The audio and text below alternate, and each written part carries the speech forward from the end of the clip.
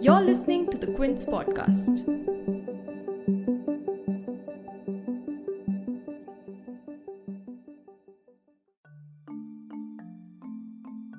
In the backdrop of the ongoing Russia-Ukraine conflict, Prime Minister Narendra Modi wrapped up his first foreign visit of the year to Europe on 5th May with visits to Germany, Denmark and France. PM Modi's first port of call was Berlin, where he met the new German Chancellor Olaf Scholz, whose government has decided to make economic sacrifices by reducing its energy dependence on Russia and even changing its decades-old stance on defense spending. PM Modi then travelled to Copenhagen, where he held the second India-Nordic summit with Denmark, Sweden, Finland, Iceland and Norway to explore new areas of cooperation. This summit was special because India is the only country other than the US that the Nordic Five engage on such a level. And on his way back to New Delhi, PM Modi made a stopover in Paris, where President Emmanuel Macron was re-elected just 10 days ago. India and France have been strategic partners since 1998, and the talks here focused on the importance of a free, open and rules-based Indo-Pacific.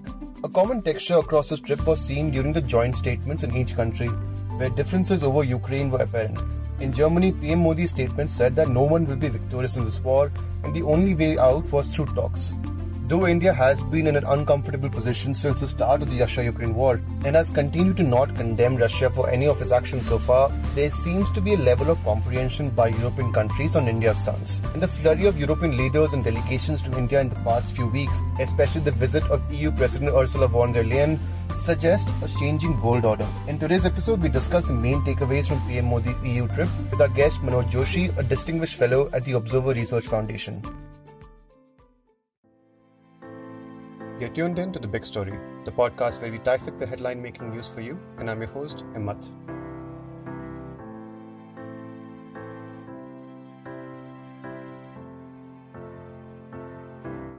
As Russia gets more isolated by Western and EU sanctions, Europe has started to loom larger than ever before in India's diplomatic strategy. Although India was one of the first countries to establish relations with the EU way back in 1962, the relationship expanded beyond trade and economic relations only in the recent decades. But over the past few weeks, Europe's intensity of engagement has increased in the wake of the war in Ukraine, with delegations from UK, Poland, Portugal, Luxembourg, Netherlands, Norway, among others, and EU President Ursula von der Leyen visiting India. And an important outcome of her visit was the launch of the EU-India Trade and Technology Council, which according to a press release will quote-unquote provide the political steer and necessary structure to operationalize political decisions, coordinate technical work, and report to political level to ensure implementation and follow-up in areas that are important. End quote. Manoj Joshi, a distinguished fellow at the Observer Research Foundation, explains that with Europe moving away from Russia and China, India has become a natural partner for EU in the Indo-Pacific. Well, one of the important things is that the Ukraine war has upset all the calculations. And initially, the Russians saw the Russians and the Chinese had seen Europe as a major partner, an economic partner. After all, Russia supplied a vast amount of energy to Europe and has a lot of trade with Europe. Likewise, the Chinese had very ambitious programs. The entire Belt and Road Initiative actually is directed towards Europe. And but now with this Ukrainian conflict, what has happened is there's a sharp break. And the Russian-European relations are not going to return to normal for a long time already. And we don't know when, if you look at the range of sanctions that are already there, when they would, what time they'll be there, we have no idea. Mm-hmm. Now, along with that has come a kind of an estrangement with China. Now, that had independent causes also, meaning China and Europe were having problems in 2020, 2021 with regard to Xinjiang and the human rights issue. And both sides had sanctioned each other's, issued sanctions against each other's officials. And so there were already problems between Europe and China. And now that China is standing foursquare with Russia on this Ukraine thing, it has deepened the divide between, Europe and China and Russia as a combined. So therefore, for Europe looking for partners, I think it has become much more important to see India as a potential partner in all this. Of course, the United States remains Europe's principal military and economic partner. Now, coming to PM Modi's Euro visit, starting first with Germany to attend the 6th Indo-German Intergovernmental Consultations, or IGC.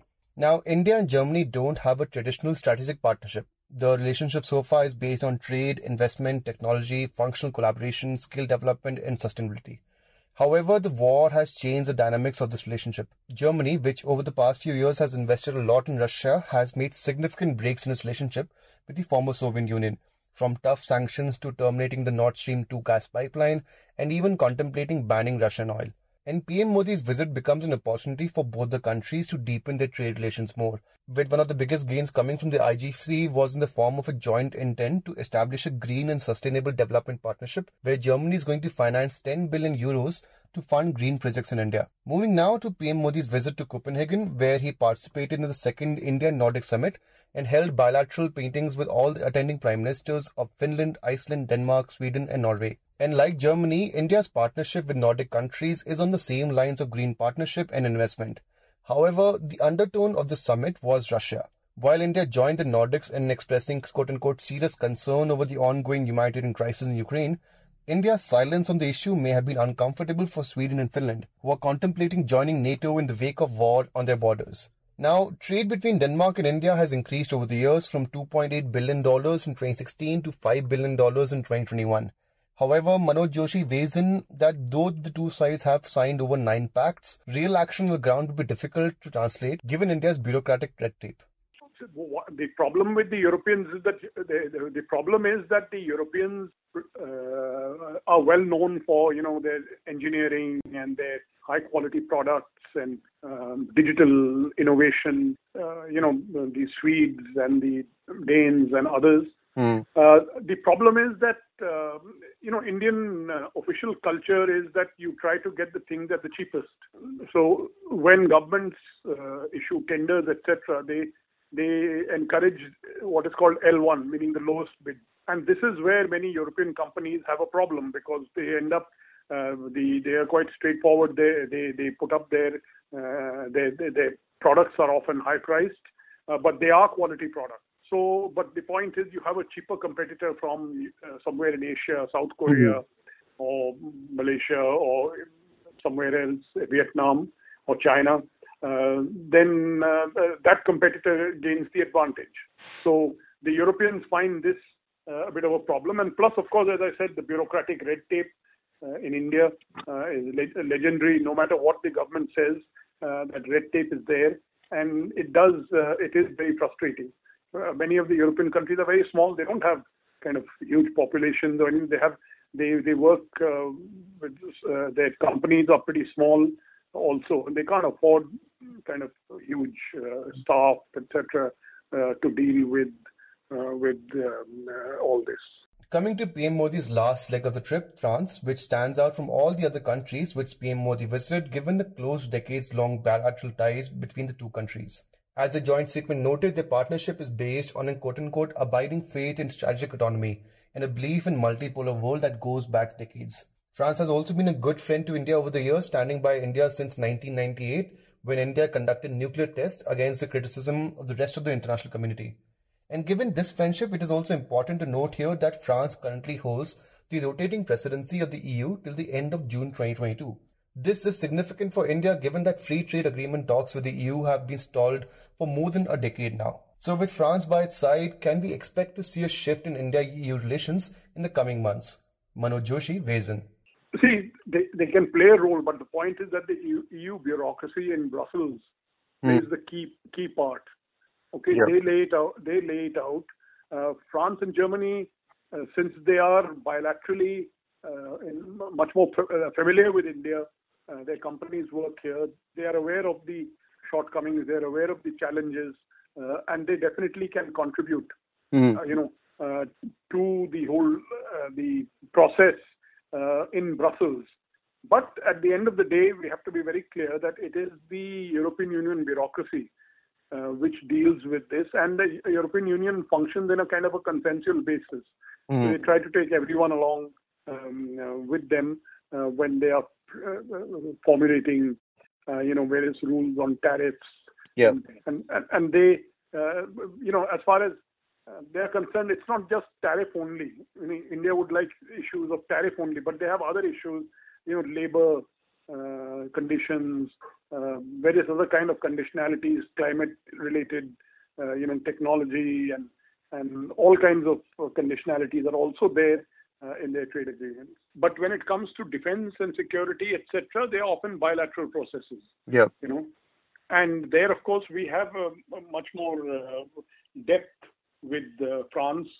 We have just bought the Rafale aircraft from them. We have had the Scorpion submarine deal with them.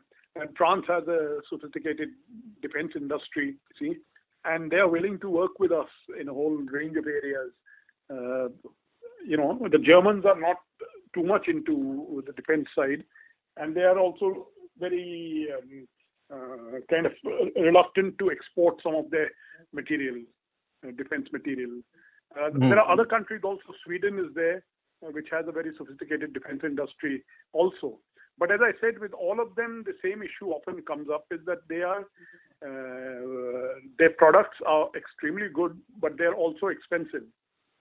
Yeah. And so often dealing with them is an issue, but that is from the defense trade point of view. From the strategic point of view, definitely our closest relationship are with the French and with the British, for example. With the French in the Indo-Pacific, we have a lot of coordination, particularly if you look at the southwestern part of the Indian Ocean or the western Indian Ocean, where we don't do much with the US. But we definitely do more coordination with the French, because the French actually have island territories in Southwest Indian Ocean, and the French Navy is very much present there. So we do more coordination with them, and I think if you look at the outcome of the visit, you will see that there has been a big discussion on the Indo-Pacific issue. Manoj Joshi wrote a 3-part analysis on the significance of PM Modi's 3-day visit to Europe, and you can find these articles on the Quint's website. If you liked listening to this episode, please subscribe to The Big Story for episodic updates. We're available on Apple, Google Podcasts, Spotify, JioSaavn, and most of the other popular podcast streaming platforms. For other podcasts, please log on to the Quint website, and for any feedback, please shoot an email to podcast@thequint.com.